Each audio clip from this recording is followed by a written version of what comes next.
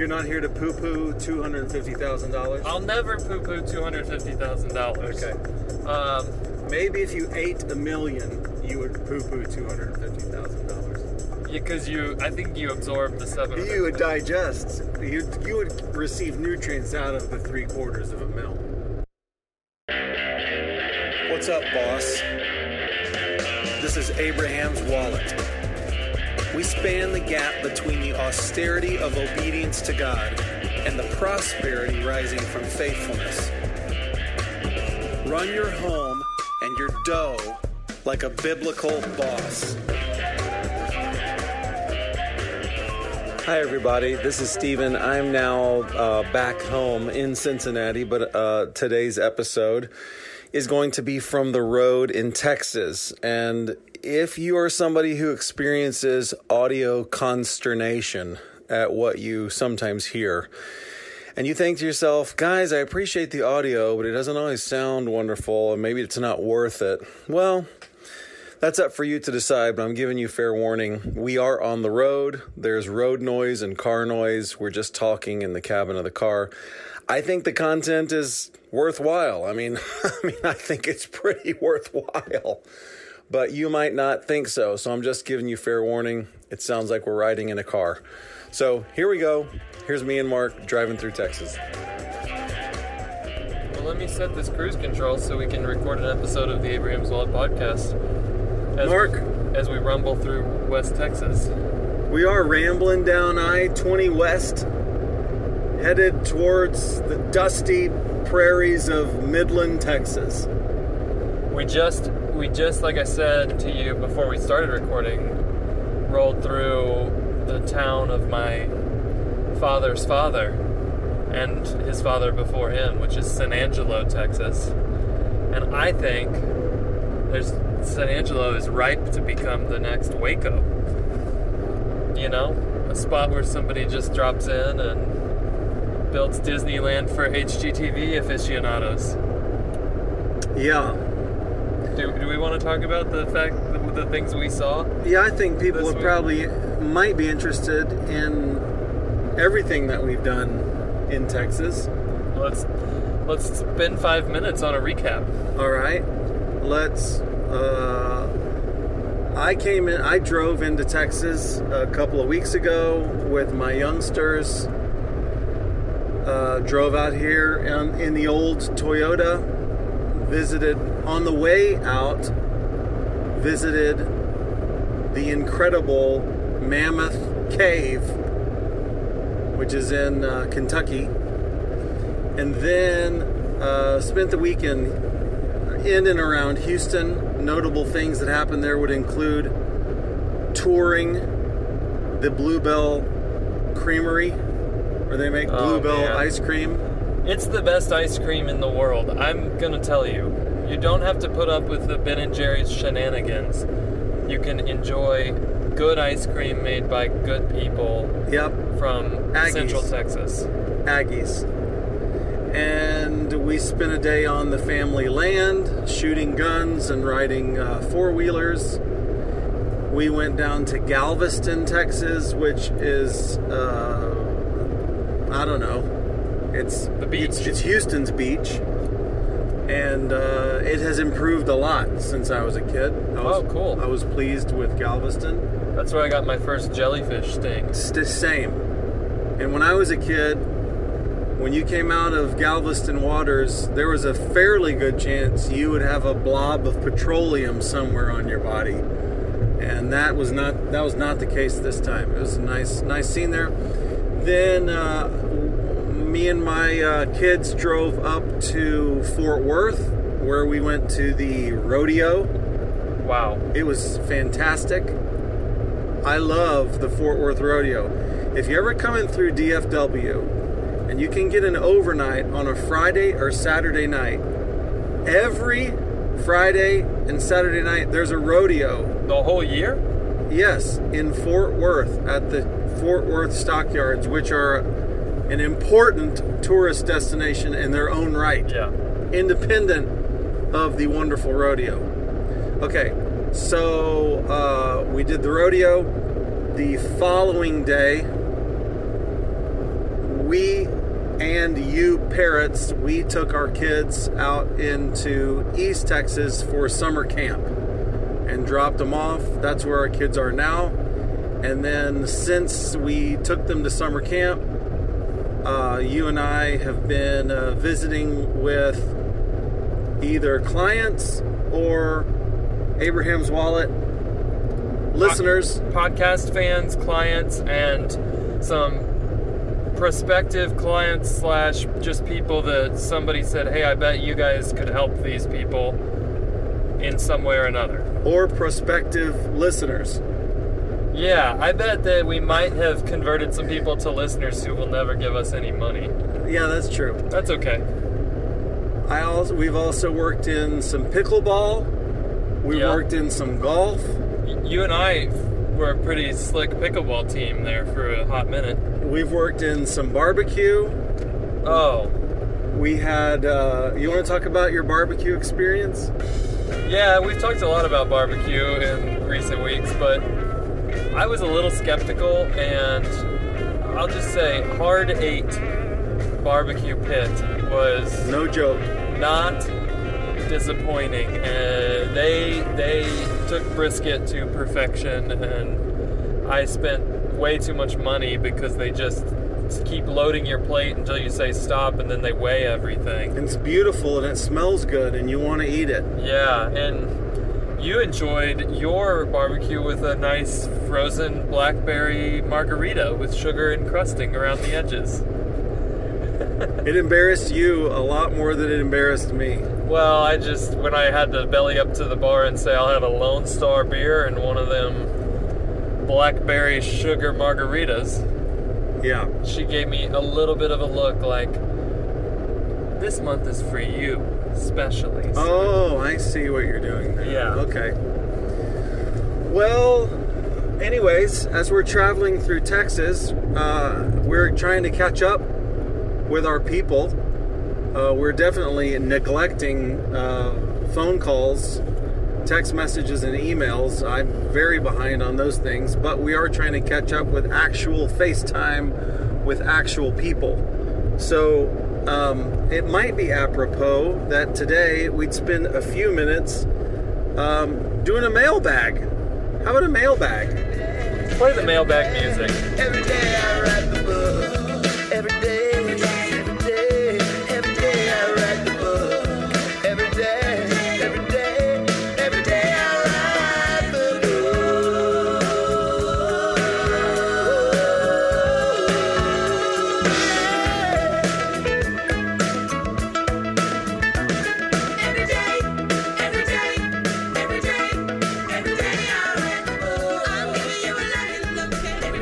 There it is. Okay, well, I've got 8 hot questions that have come from readers. Did I mention that we like mailbags?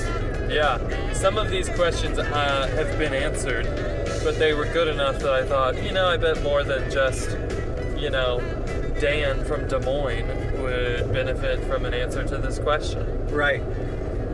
Yeah, it might be more interesting if we gave first names and locations, but I didn't do that, so we're not doing that this time. The first question is a compendium of conversations and a question that we run into often.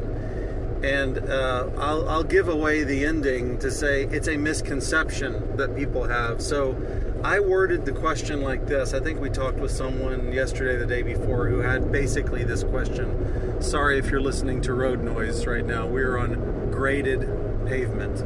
Okay.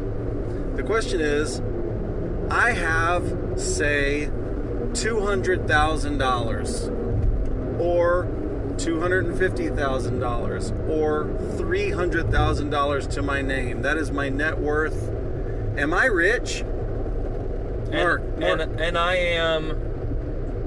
This question has come to us with different ages attached to it, because if you're 14, I would say you're significantly ahead of the wealth curve. Yeah, I would say the answer is probably a simple yes if you're 14.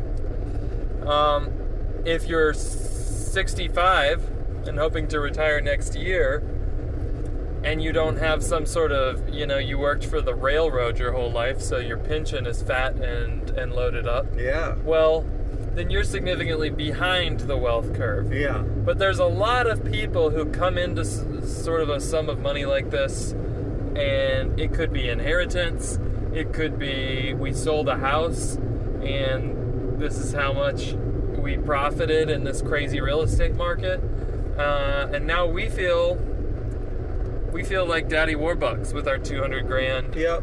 In the or maybe it's in the 401k. I changed jobs and I realized I have $250,000 in the 401k. And first of all, that's no small amount of money. So we're not here to say you ain't got crap. You're not here to poo-poo $250,000? I'll never poo-poo $250,000. Okay. However, maybe if you ate $1 million, you would poo-poo $250,000. Yeah, because I think you absorb the 700. You would digest. You would receive nutrients out of the 3/4 of a mil. There is some danger, though, when you haven't handled big sums of money, and especially if you come into it sort of unexpectedly, in thinking, wow, I'm loaded now. And I'll tell you, $250,000 can vanish faster than you ever imagined. Let me tell you a tale. Tell a tale. You people, you doubters, I hear you doubting. I hear you kibbutzing, to use a Yiddish word. I hear you kibbutzing back there, kvetching.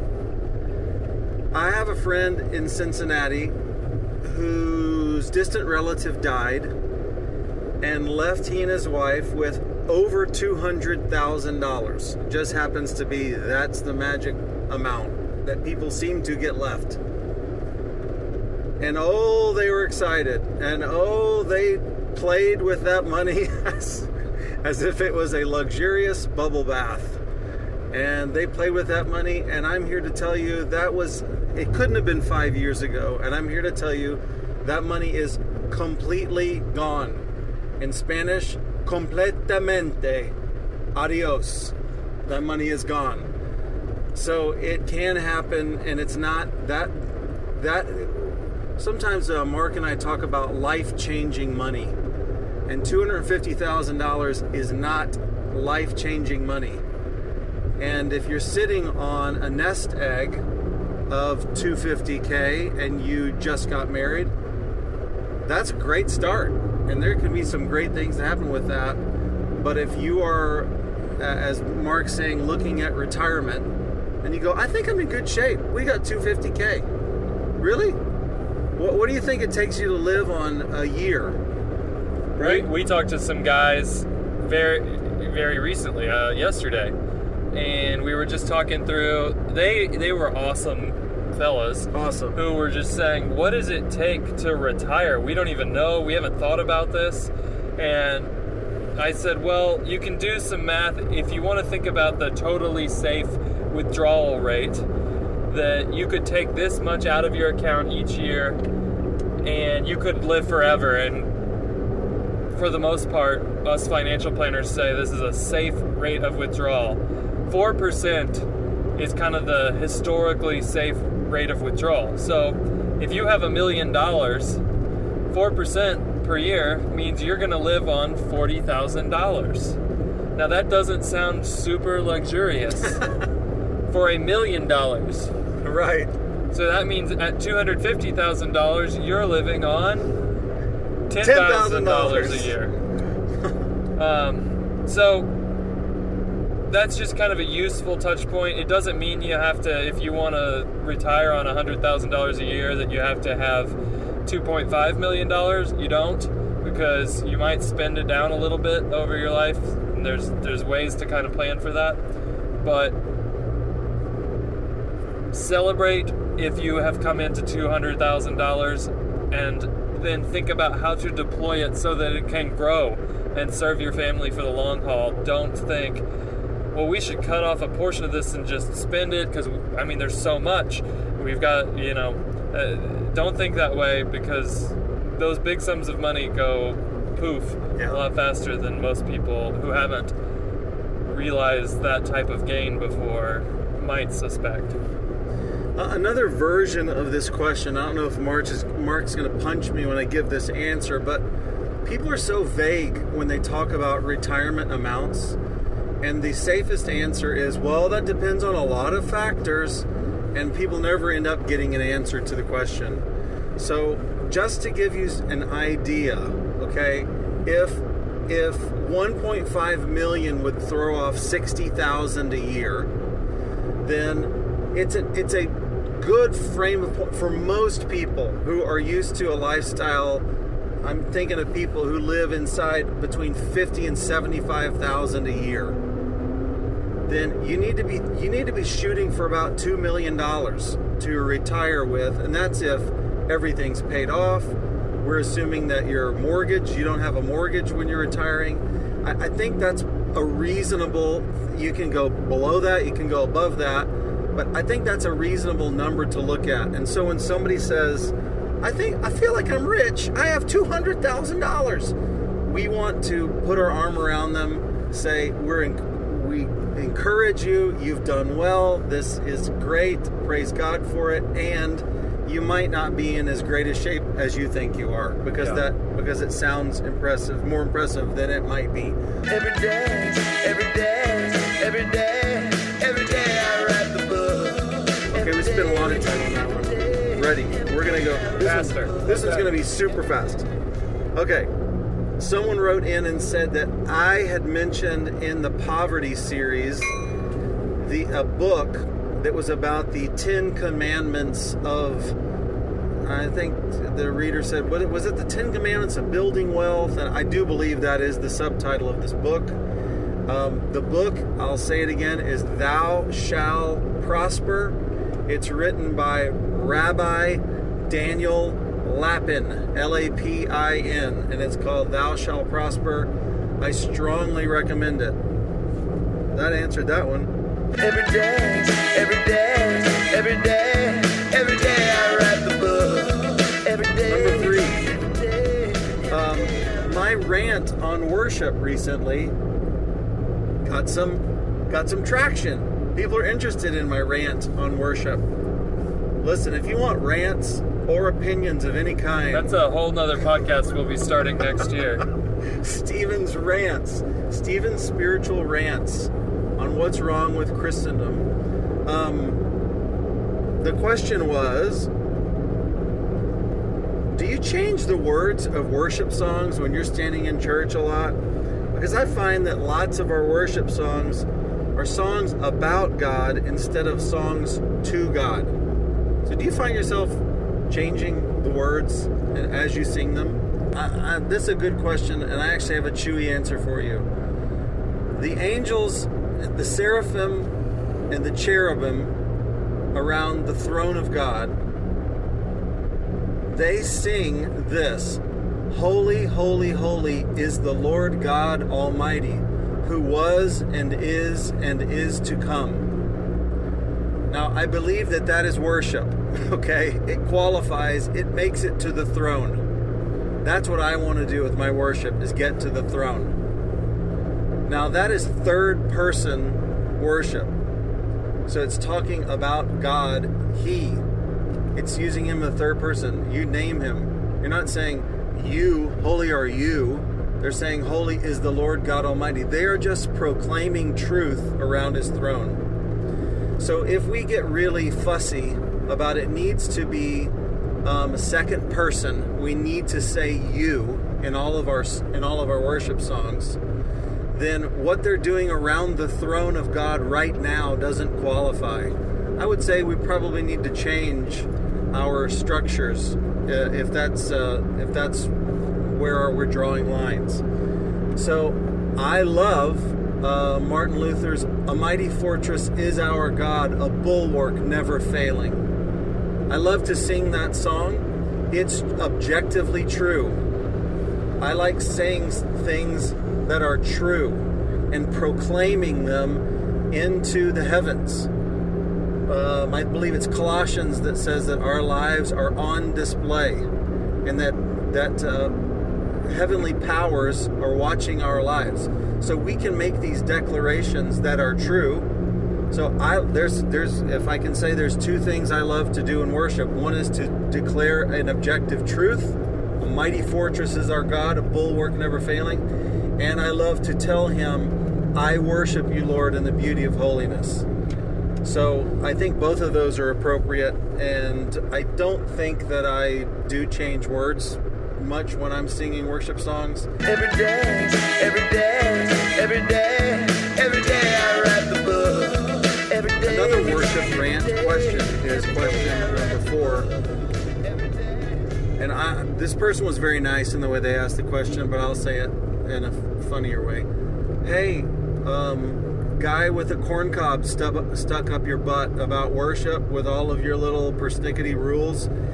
Do you have a playlist of songs that, you approve of? Oh, mister, I evaluate all the worship songs, and I can't stand the Stephen Furtick song that says, I'm never going to forget the way I feel right now. Do you have a playlist that you approve of? You know what, Dave?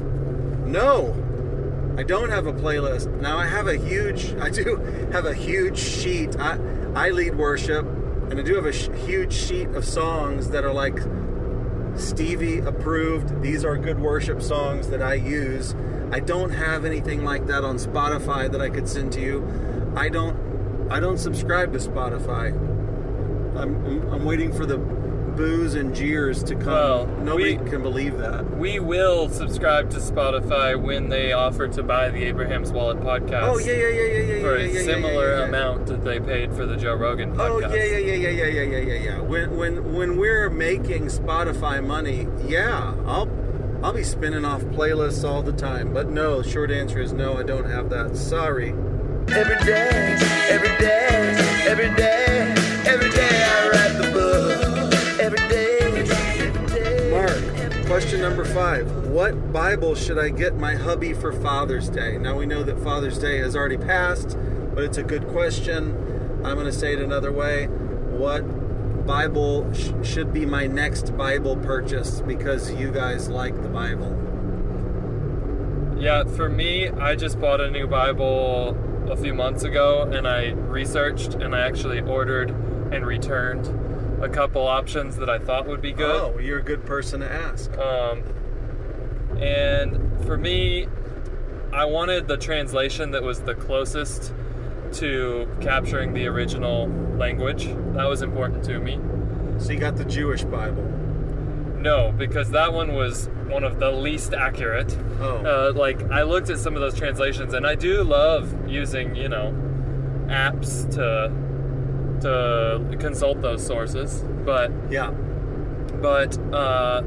the Bible translation that most people agree is literally the closest is the NASB 1995 translation. They really tried to capture word for word. That was a classic NASB, the 95 version. Yes. With woodsy notes, and there's also kind of like a leather aftertaste. There's different methods of translating the Bible. Like the NIV is kind of known for being a thought translation, so they'll look for the whole thought that's being captured in a sentence and try to translate that as well as possible, but it comes out very differently sometimes than if you're going, what does this word mean? What does this word mean? And the problem with the NASB 1995 edition, it is hard to read. The transmission keeps falling out. It's a 95, but you got to expect some issues. Yeah. But it's really hard to read, so I returned that, and I just stuck with the ESV.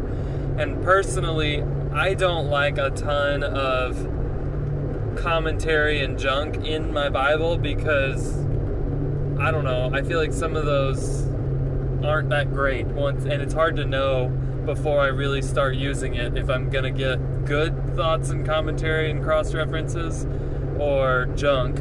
So I just look for as clean of a text as possible with big margins where I can write stuff. So I bought one on Amazon that fit the bill that was in ESV, and that's what I did. Great. I'll answer, and I just want to acknowledge the road noise is unbelievable. I'm waiting for when the Lord really likes something we're saying for us to just hit a smooth patch for a while. We'll know that's his approval. Yeah, because this is absurd. Maybe we'll put some country music in the background. We'll see how bad this is, and we might have to re-record the entire thing because I can't believe how loud this is. But my answer to that question is I fell in love 8-ish years ago with the One New Man Bible. I know I have referred to that before. And the One New Man Bible is a pretty direct translation. Sometimes the way the sentences read are a little awkward because they want them to be so accurate. What they don't do is, I remember growing up with the Ryrie Study Bibles where it's like every verse has like 10 references to other verses that might have something to do with that. This Bible doesn't do that.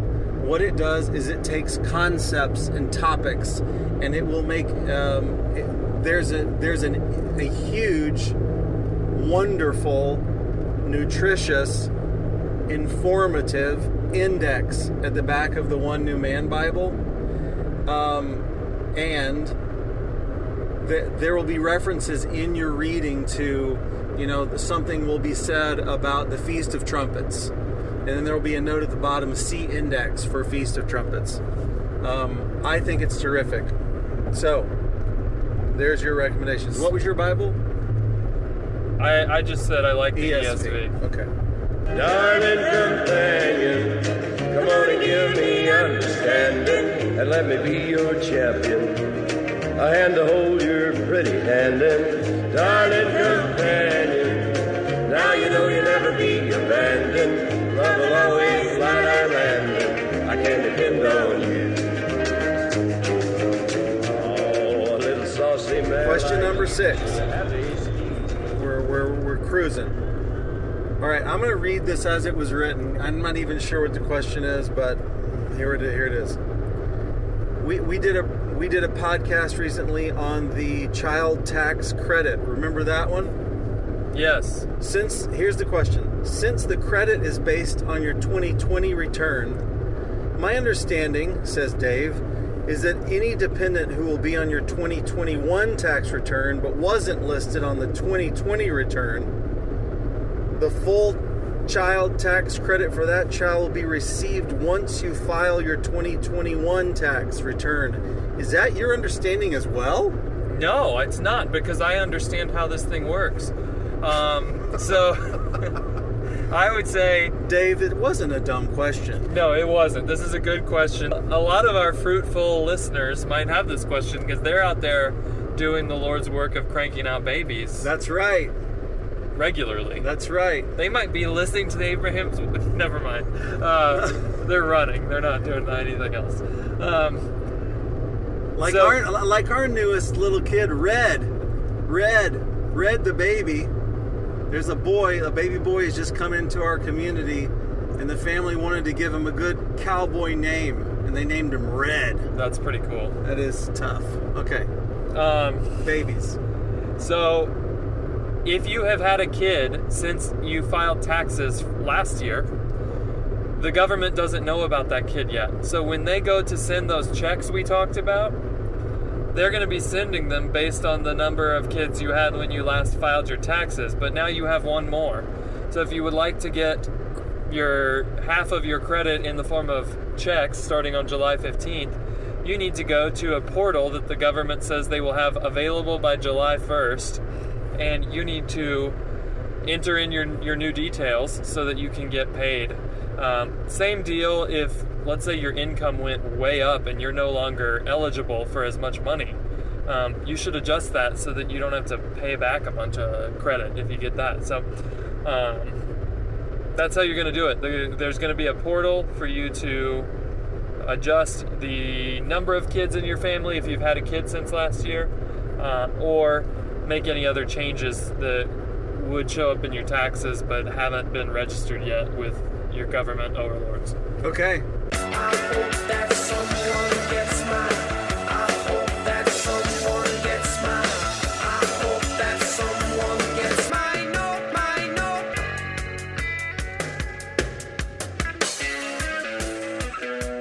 Folks, we are out here in oil country. We are heading out towards the oil fields, and there are derricks on the sides of the roads now. And I find we're going over a train right now. There's a tunnel, Wow. a train tunneling under we're us. like hobo cowboys. There's a train. We just passed a mangled deer on the side of the road. It's an amazing glimpse at Americana here on I-20. Okay, question number 7. I have been reading the book Hunter, Gatherer, Parent. Hunt, gather, parent. Hunt, Gather, Parent, which I heard you guys mention on the podcast. Mark must have mentioned that book because I've never heard of it or forgot that it was ever existed. Okay, I'm wondering what your perspective is on their teaching to not discipline when the child doesn't listen to you. Now, I love the principles they're writing about, but I'm unsure how they line up with the biblical authority that we are to our children. Great. So this book, in a nutshell, is written by a journalist who goes and stays with several people groups where she noticed that the children are remarkably well behaved later on in life, especially. They're very helpful to their parents. And she said, what are these people doing that's creating these family teams that function well, that isn't happening in the West, where our kids can be demanding brats if left to their own devices. And I recommended the book because I do think she has kind of put her finger on some interesting insights, on, well, why do you not see parents in this community ever yelling at their kids? And why is this kid over in this other community so good at just going and helping all their little siblings get ready for school every morning? There was some cool stuff in there that we said, this is valuable, let's implement some of this. However, the author has one child and frankly comes across as a real bubblehead for most of the entire book, and I don't think she suddenly evolved into a wise and discerning parent in the process of writing this book. So I would take everything in the book with a gigantic grain of salt, and I liken this book to the amazingly dry rubbed, delicious ribs that we had last night. Oh, say more. Go on. Finish the parallel. When they threw that half rack of ribs onto my tray, they charged me a lot of money because they charged by weight. And I thought, I'm only going to be eating a very small amount of the weight that you're charging me for there, because most of it is bones and gristle and things, even though they were very delicious and tender. Yes. The good part was really good. Okay. But I still had a lot of rib material on my dish when I was done with the meal. Good for you. That's how I would view this book.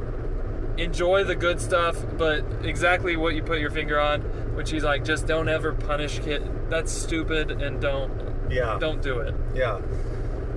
Yeah, so take the research for what it's worth. Great. Enjoy that research, that delicious dry rub research. And this person sounds to be lost. And so she's not an old wise person. I do believe the person that wrote this email was a woman. So Titus 2. Oh, you don't think so? I think this was maybe even an actual Dave. Ha! Well, Dave, I would say the Bible tells you to go find wise men and sit under them. And wise Christian men will not tell you to let your children go if they, quote, don't listen to you. So I'd kind of like to sit down on that question. Just going to throw out a couple of verses for you, Dave. Proverbs 1:8 says, "Listen, my son, to your father's instruction." So the ability to listen really matters. That verse is repeated 3 chapters later in verse 1 of chapter 4. This is the wisdom book of Proverbs, and it said, listen to your son, to your father's voice. Listen to his instruction. Isaiah 55:3, the Lord says, incline your ear to me. Listen and live. We all remember Jesus saying this in Matthew 7:24. Whoever hears my words and does them will be likened to the wise man who built his house on the rock. So your children cannot obey. The possibility does not exist that they would obey if they don't have the skill of listening. So developing listening in your children is a very important skill. I always ask, is the way that they react to God on this same issue, is it important? Well, then it's important then that they would act that way toward me. Because the way that they act toward their parents is their training ground for acting towards God, whom they can't see. So, is it important that they learn how to listen to my voice? I don't know. Do you think it's important that they learn how to listen to God's voice? Yes. Okay. Do you think it's important that they obey you? I don't know. Do you think it's important that they obey God? I always tell my children, I want you to pay very close attention to my words. Listen to what I say and wonder what I mean exactly by them. Why do you think I do that, Dave? It's because I want them to do that with God's words. I want them to take His words very seriously, to sit around and ponder, what did He mean with these words? We want to take His words very seriously. We're going to have to train that in your children. So, yes, listening is really important. And just this last week, I remember I had an incident with one of my youngsters, and the whole issue was them not hearing me. And there was discipline given, and maybe some big old tears around, well, I didn't hear you. And I'm trying to train my children, when my voice happens in a room where the competition might be a television and a pad and other children talking and a dog barking, my children need to learn to tune the frequency into my voice. That my voice, I said it this way, this might sound vainglorious to you, but remember, I'm trying to train children for the Lord. My sentence was, when I'm speaking to you, there's nothing more important on earth than what I'm saying to you. So you listen very intently and you tune everything else out so that you will listen to me. And it will go well with you, according to Ephesians 6, 1 and 2. All right, that's my rant on that.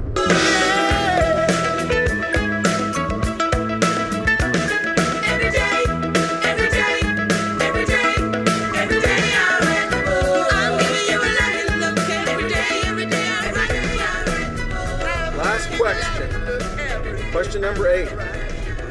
I find that when our children are disobedient, it puts a huge strain on our marriage. Should I focus more on the marriage or on the kids when both need attention? Really good question from a family leader there, which is, I notice when my kids are disobedient, we're having trouble with kids, which if you have kids, you're going to have trouble with kids. And I realize that puts a strain on my marriage. I'm assuming this is a pretty new parent.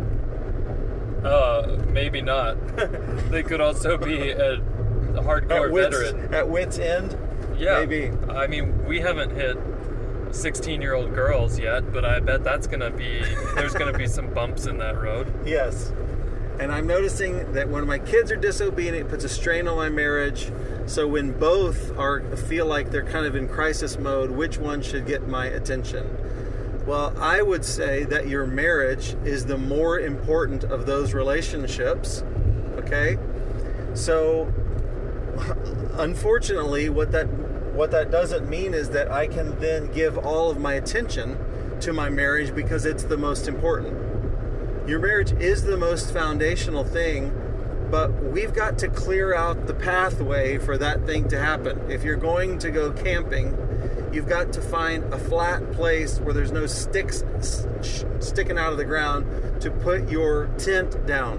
So you might have to do some leveling, because that's the most important thing, is getting that tent down, because you know that when the sun goes down, you're kind of out of time for prep.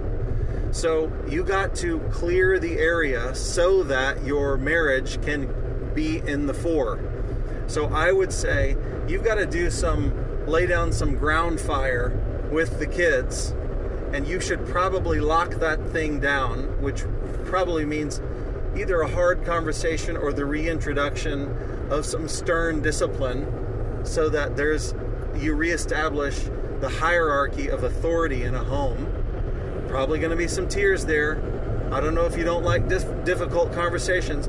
If you don't like difficult conversations, you should just repent for that. Because to be a Christian, you're going to have to be comfortable with difficult conversations. Both with yourself, with your Heavenly Father, with one another, as we talked about on a recent podcast when we talked about elders in conflict. You're going to have to be comfortable with uncomfortable conversations with your spouse and with your children. So you might have to reestablish some authority there. And the point isn't that I'm going to spend all my time with my kids. The point is I want my kids locked down and in order so that I can give my best energy towards my marriage, which is the most foundational relationship in the home after particularly the father's relationship with God. That thing's got to be locked down. Then we got to have relationship with mom and dad locked down. So I hope that's not too convoluted of an answer. I would address the children because they got to be dealt with to make room to get problems ironed out in the marriage. Any thoughts, Mark? Yeah, I think that I agree with what you said. The foundational piece is you and your wife. I would say you don't have to solve all the kid problems, though. And I think that's what you're saying, which is there might be crisis, like utter crisis that has to be solved. Sure. That's really different than we still have one that's talking back and being disrespectful. That does not have to be fixed. Yeah. Before you can step out and kind of, True. One of my podcast heroes is Jocko Willink. Yeah. And he talks about in battle, when you're a Navy SEAL. Say it like he would say it. You gotta detach if you're gonna engage the enemy. Whoa. So, he talks about detaching, though, because people tunnel. We talked about that even in poverty, in a recent episode about poverty, that you can tunnel in on the problem, and then you make decisions that might actually alleviate the immediate problem, but screw up everything else in your life. And I think that can happen with parenting really easily. That you say, well, we've got this one kid that's really struggling in this area, and we're going to do everything we have to address that thing. And then you torch your marriage because that's all you were thinking about, and you didn't realize we hate the life we've created and right. we've screwed up other kid relationships because we're only focusing on this one problem. And that's a real thing. You have to be on the same team as your spouse. I think with little kids, we talk about that a lot. My wife and I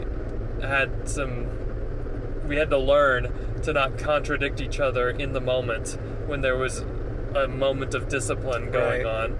And sometimes we didn't agree with what was happening. Yep. And when we were new parents, when we were new parents but had kids old enough to understand what was happening, it was pretty common mistake that I or she would start doing some correction and the other one would go, no, that's not what I want to do. And it's a disaster. So we had to kind of learn to get on the same page on some of those parenting things. You're not going to get on the same page with somebody if you're kind of thinking, I'm pissed off at them for 10 things right now. Yeah. That I might like to use this as a moment to show that I'm smarter than them. So I do think it's really important to get on the same page. You just have to suss out, is the stress that's causing difficulty in my marriage because we are not on the same page when it comes to parenting and we just need to deal with that? Is it because we have legitimate challenges that are putting us in crisis mode as parents? Or is it because we are on the same page about a parenting technique that is really bad and needs to be completely uprooted and swapped out for something that works? Those are all possibilities, and I think that's hard work, but I think it's definitely worth doing. Wow, you were full of thoughts on that. Okay, well, thanks for the questions, everybody. We like the mailbag. So thanks for writing in. As we're boy, I hope this works out. I hope I didn't just waste 45 minutes of my life on tape that we can't use. Well, I hope you can hear us. if you did, then you might have saved your life, because I was getting pretty sleepy. And Okay. I'm not sleepy when I'm podcasting. Yeah, that's so true. Okay, I thought it was a good way to use some of our road trip. I feel very confident that questions like 5 through the end, we were on smooth road. yeah. So There's you feel great about There's it. a possibility that Dave won't get his question answered, though. Yeah, okay. Well, we can see a long ways right now. There's an old dusty windmill that we're passing by. We can see a long way. I was thinking of a little Texas-y factoid for you as I just passed a sign that said it's another 300 miles to El Paso. I feel like we're in West Texas, but it's another 300 miles to El Paso. Listen to this story. Me and my old friend Jeff, we were once driving. He went to school at USC, which is in Los Angeles, and he was moving back home from grad school back to Houston, where we're from. And I was making the drive with him. Listen to this, sports fans. When we arrived in El Paso, Texas, we were halfway home between Los Angeles and Houston. El Paso was halfway. You wouldn't think that looking at your, country map of the United States, but it's true. From a mileage standpoint, it's true. That's how big this wonderful state of Texas is.